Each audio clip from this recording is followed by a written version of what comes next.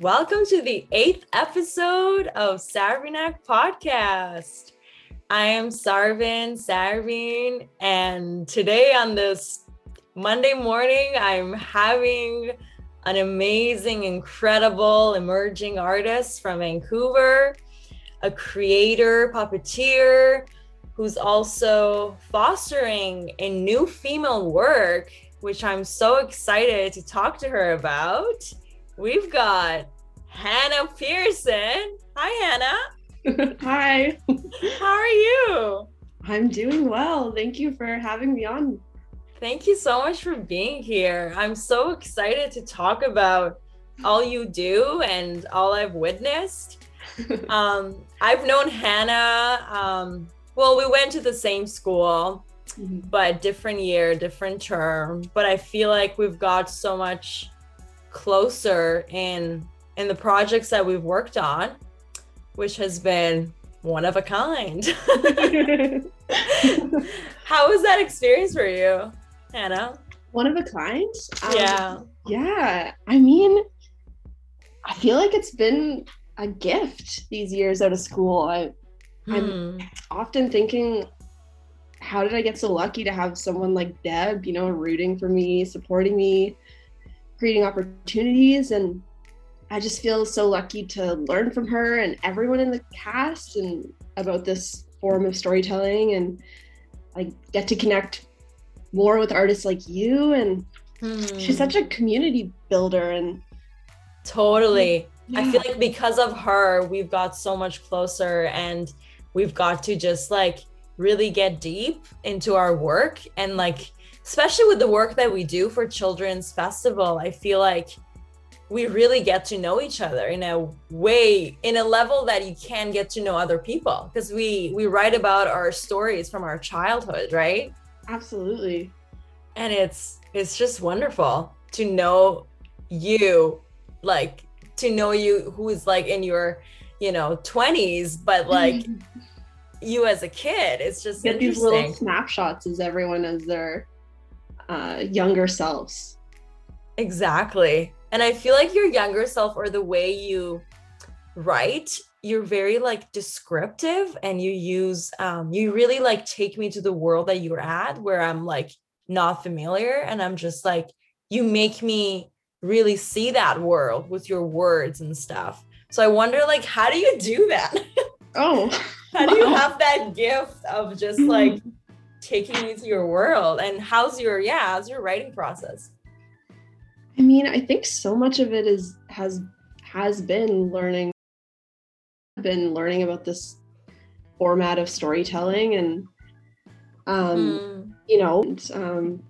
vulnerability is relatable. And I definitely didn't consider myself a writer or working on One of a Kind, really, but my process, just getting my butt to sit in a chair and sit in front of the computer, I suppose.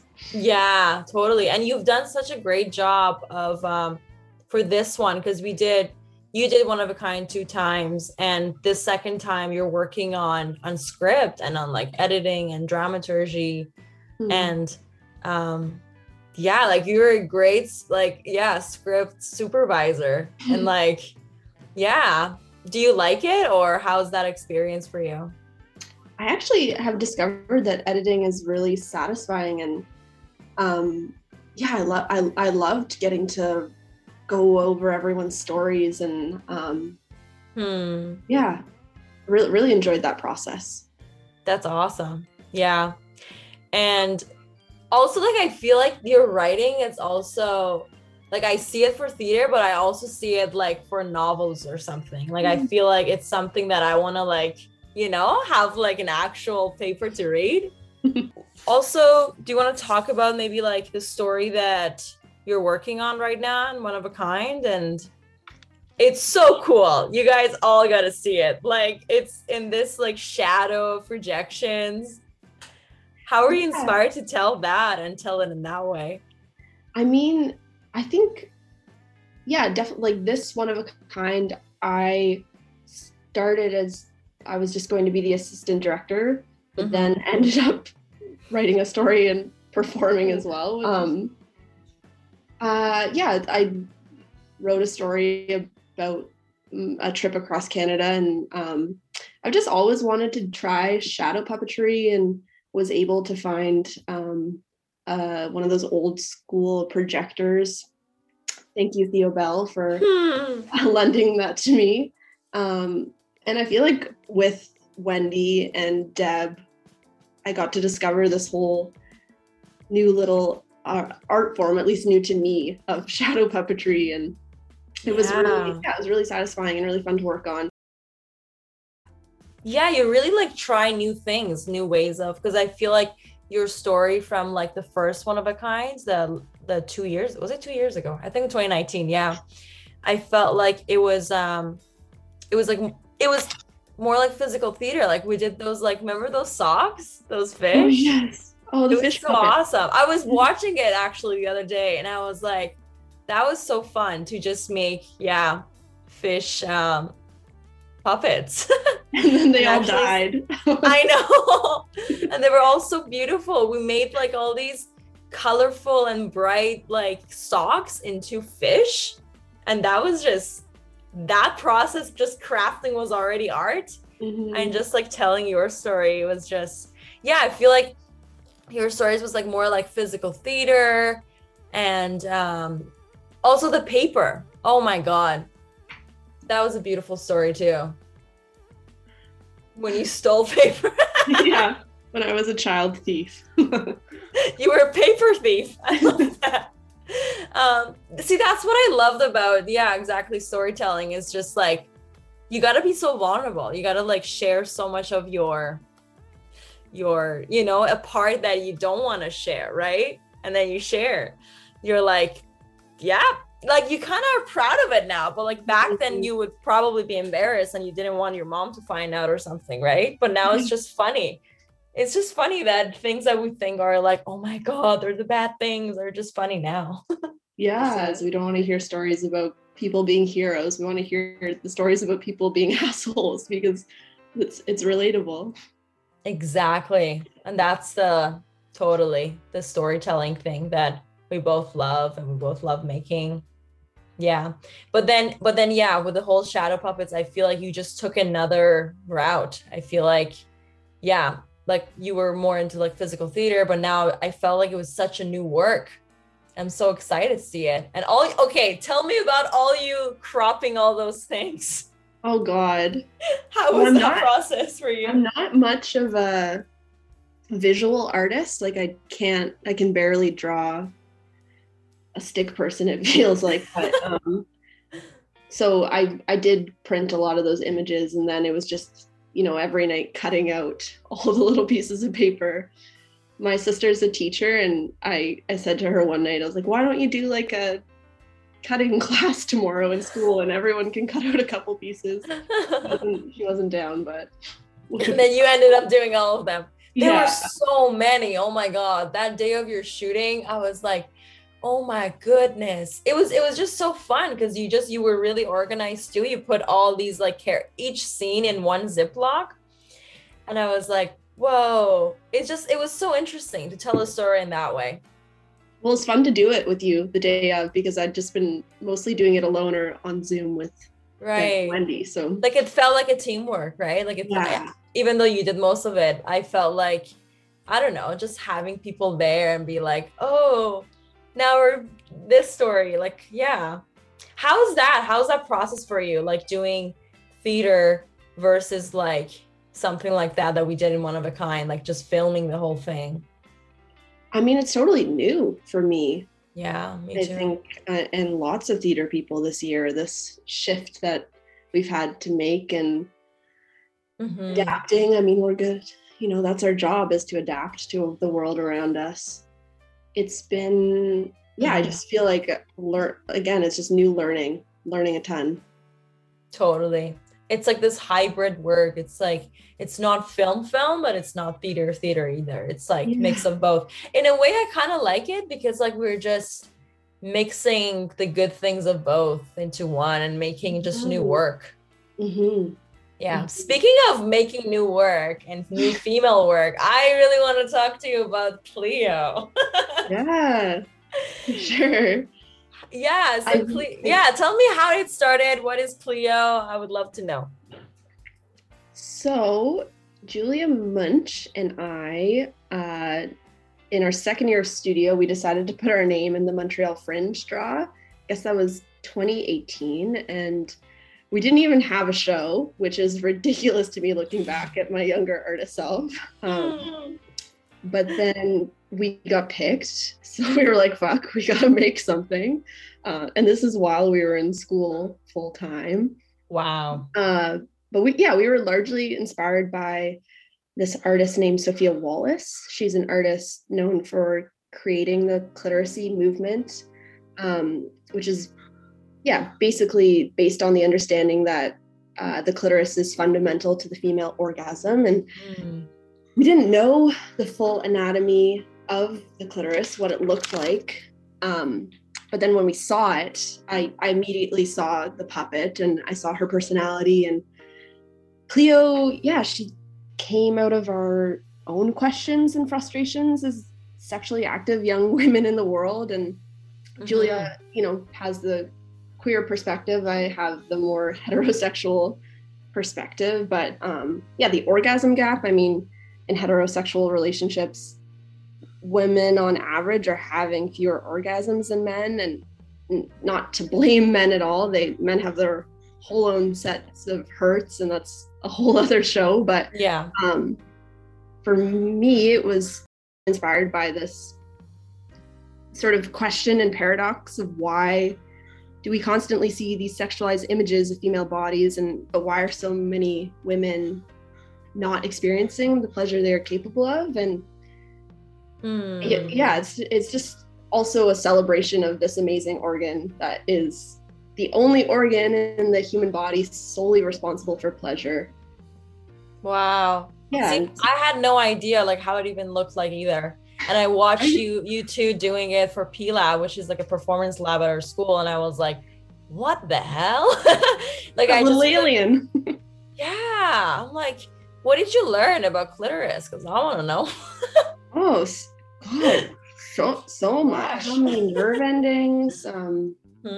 We decided to name Clio because it's actually Clio is derived from a Greek word that means fame and glory. So we're just trying to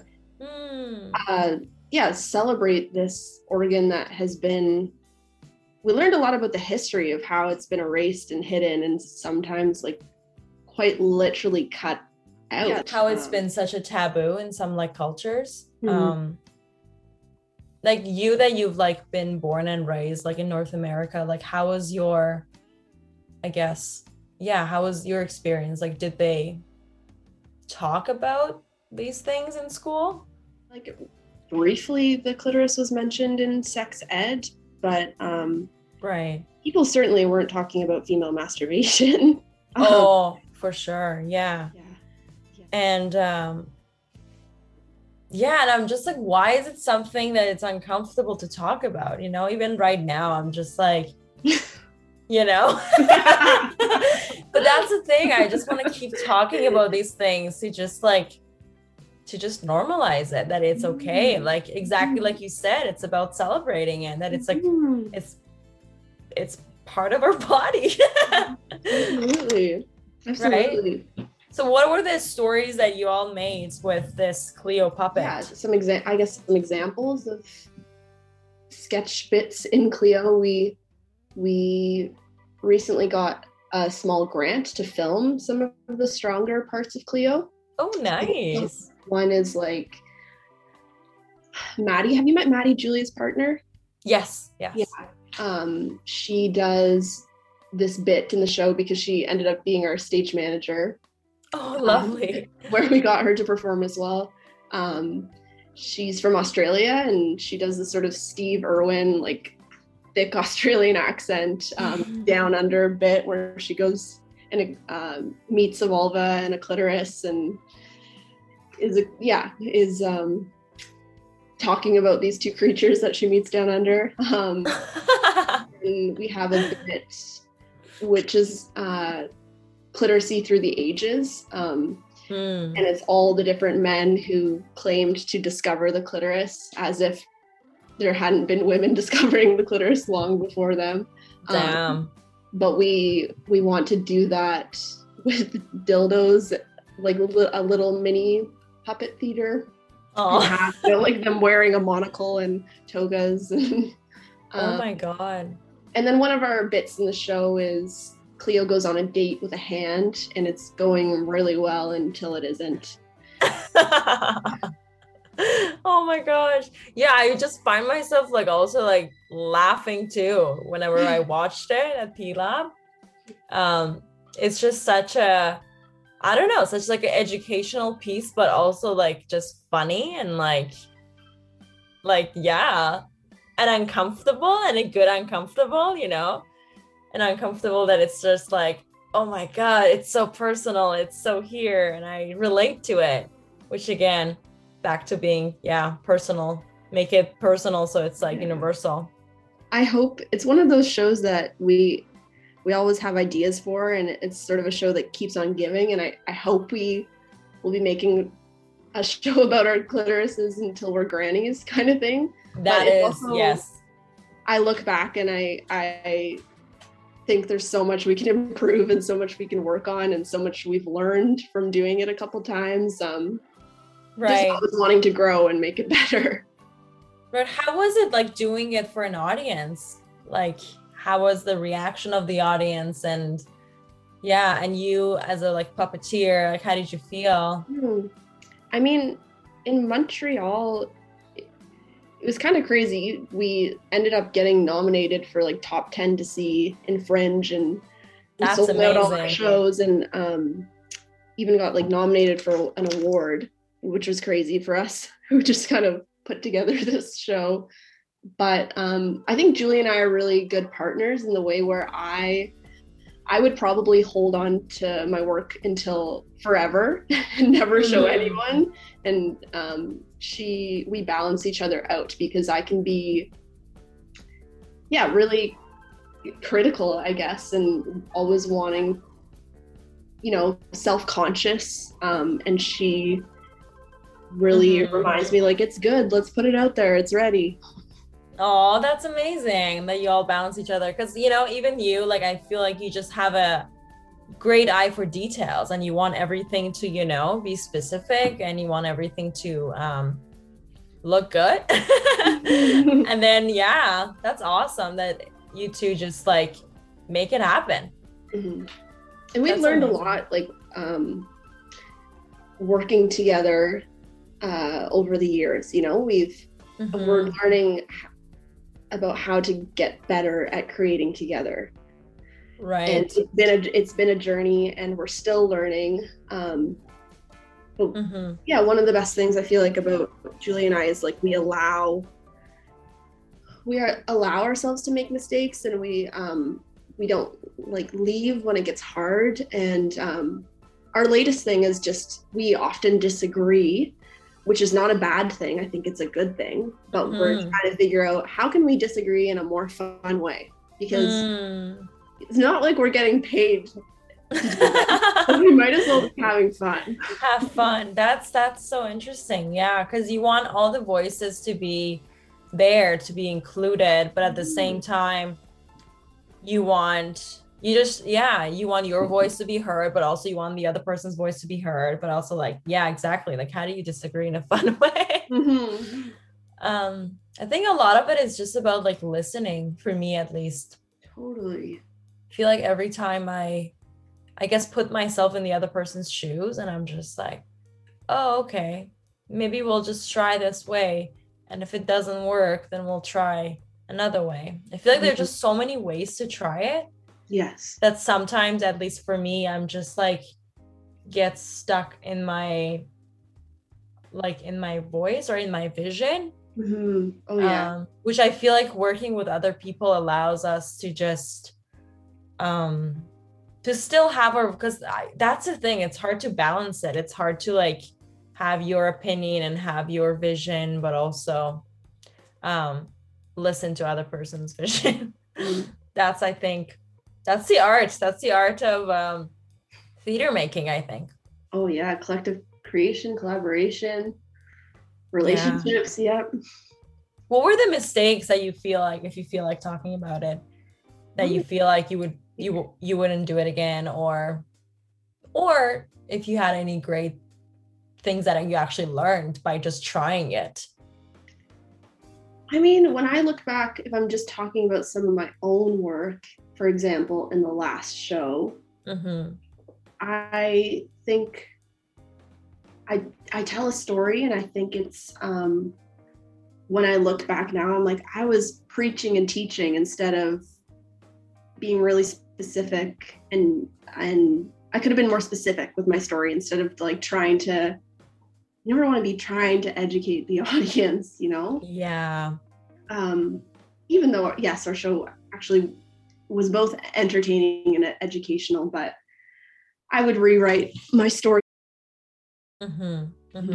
How do you do that? Like, I think it's still a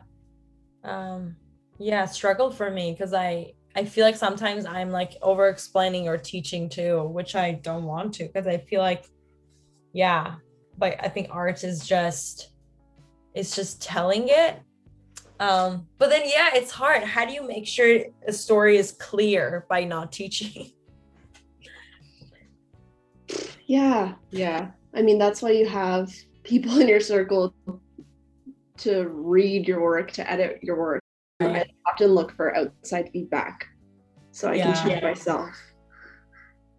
Totally. And what were the moments that you were like, oh my God, we did it, I love this, like, just celebratory moments of, like, whether it was a moment in the show or a moment in the creating it? I think it's when we working on the puppetry together and devising the puppetry, when Julie and I are both like hunched over manipulating this puppet together, so we have to work as one mind. But when the moments when we really discover Cleo's inner life and we could see her personality shining through, that was really fun. That is so true. I totally forgot that, like, when two people are manipulating a puppet, then you become this one person.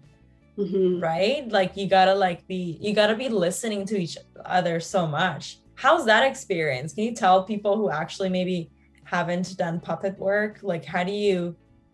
Oh my God, it's really hard. It is, right? It requires a lot of focus and patience and reviewing and going over things a million times.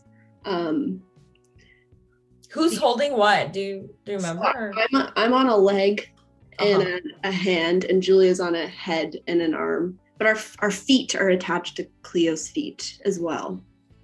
That's cool. Having the puppet breathe, every little movement, the range of motion, all that stuff. Damn, that's hard. That's so hard. And you're all doing it, which is amazing and so inspiring. When I look back to Julie and I, being in Montreal, trying to whip together a show, I can't believe we did it without a director, because how the heck, we couldn't even see ourselves, Right. Yeah. How the puppet was looking. And do you look at the puppet, or do you look at the audience tell the story? Or how's that? We're always looking at the puppet. Right. And is there like a voiceover and stuff? No, Cleo doesn't speak. Cleo doesn't speak. Sound. Damn. That's literally art. To tell a story with no like words, but just actions. How's that? Like, how do you like write it down, or is it just all like, how's the rehearsal process, I guess? Yeah, I think we write the script in terms of the actions that are happening. How do we do it? No, it just never, Cleo, it just felt very natural for her to be a silent puppet, and we had a lot of music. But yeah, it was just focused. It was really physical. Very physical, yeah. And yeah, totally. You're a very physical theater artist. I love that. You also, what I also love about whenever you like tell a story, like you use sounds with your mouth, like you just, It's just so fun. Do you want to show us some sounds? My sound effects? Your sound effects. I'm like, it's incredible. Okay, I got the water drop. I have the bird call.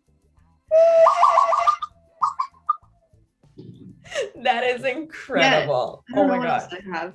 I can't see you right now, so I'm like, I'm like, no, this is not you. But I know it's you because I've seen you doing it in person. It's incredible. Because I feel like, I don't know, people who even do beatboxes, you do beatbox too, and I feel like it's just, I don't know, they try everything. Yeah, and I feel like you're someone who just tries it. Mostly just bugging and irritating people with noise. That's so true. I love that. I also wanted to talk a little about that co-counseling group that I was like, wow, the music changed as I'm shifting to the next thing. Yeah, I mean, God, I get hesitant. I don't talk to people about co-counseling very much. Yeah. Just because I just have to say, like, any big organization, it's imperfect and flawed, and I felt critical of it myself, and I've come and gone. But yeah, like anything, like therapy, mindfulness, meditation, it's a tool for me, and I use it like a tool. Yeah, basically RC for me is, you know, the feeling when you just need to have a good cry and then you feel lighter. Yeah, that's basically it. And sometimes, you know, I don't always want to put that on my partner or my friends or whatever, and it's about you know, learning how to listen. And there's also there is also like an activism component to it, the White Allies group, and you know, we work on our whiteness. We're not burdening the BIPOC community, and us whiteys have so much to work on, and we need to do that in a way that we are not traumatizing people of the global majority, you know. So it's just, we have a lot to work on. I can't stress that enough. That is incredible that like you're just doing it, you know, you're in these groups, and that's the thing too. It's to know that like we're not alone, like you said, that it's like I'm not the only one that doesn't know, or I'm not the only one that feel like this, you know. And that's why I love these groups. They sound incredible. Yeah, yeah. Oh, sorry. No, go ahead. Oh, yeah, just, I mean, like being a young adult in the world and trying to figure out your life and hard things coming up. It's nice to connect with other young adults who are also going through the same things. Totally. Because I feel like sometimes I feel like I'm living this like individual life right now. But I think it's just, I don't know how it started. I feel like we used to live in a community, but now I feel like especially in COVID time, I feel like we're all becoming so, so isolated, and also technology. But I feel like we just, at least for me, I need to go back to just go to spaces where, like you said, that I, don't feel that I'm the only one, or I feel seen and heard. I think that's like the main thing. And I feel like it's, again, like you said, it's about, that's what I've been learning lately, that it's about choosing the right people to be in that space for you to be heard and understood, you know. It's really choosing, like you said, you don't want to, like, sometimes you want a good cry, but you don't, like, at least for me, I don't want to, like, you know, put my stress on like family, or on, you know, on like co-workers. But like, what if I find that support group who can just take it, that it's like a mutual relationship, right? You give and you receive in a way. I'm just bobbing with this music. Yeah. I'm like, damn, I need a good cry now. Yeah, just scream into a pillow, Sarah. I'm here for it. Because sometimes I feel like you need that too. Because like I feel like with counseling, you feel like, oh, this professional knows, and like I mean, that's good too. Like I get advice from that person, but sometimes, like you said, you just want to feel that you're not the only one. And I feel like that group would do that. I'm just interested and I want to take it. I feel like it would just help us all, to just deal with our emotions. And yeah, I found it really good because like talking about climate change and the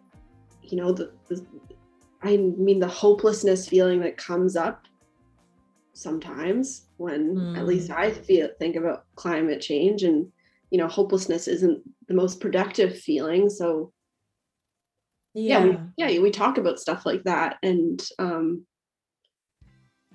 that's amazing. I get empowered to feel like that it is possible. Do you sometimes I feel like that. I don't know if I'm the only one, but sometimes I feel like just these political stuff, I don't know, like sexism, racism, just environment issues, all these, exactly. Sometimes I feel like they're just never ending, and I feel like I care so much, but at the same time, it's exhausting. It's exhausting to think about it that way. Like recently, I've been thinking a lot of like how much people around me, like I see patriarchy in them. And it just breaks my heart because they can't see it, but I can see it. So I'm just wondering whether or how do we don't spend too much on that, but also because when I don't, I'm like, oh my God, I'm so careless, but it's not about that, Oh, you mean like not getting weighed down by it and not like you said, like hopelessness, because sometimes I get that feeling of like, oh my God, things suck right now. But at the same time, like you said, it's not really productive to feel not productive, but it's I don't know, sometimes it's helpful to just complain, but for me I always want solutions, it's like we don't nobody has the answer. And that's the scary, but at the same time it's like, okay, we don't know the answer, let's figure it out together. And I feel like work on our despair and all the things that block us from getting active and getting involved. And I feel like you're really good at just sharing a space with everyone, even like during like one-of-a-kind processes or just like in general. I feel like you're just amazing in that, of just making a space for other people, which has been lovely to witness, because I'm like, oh my God, like you just inspire me to also like not take too much space. It's it's just this balance of both, of like do you remember what Dave DeVoe said? It was really incredible, the whole trampoline thing. Yeah, absolutely. I've been thinking about it nonstop. And was it who wrote the play Certified? Jen? Yes. Yeah, who had first said it. She said it to Dave. Right. Yeah. So it was about, do you want to say it?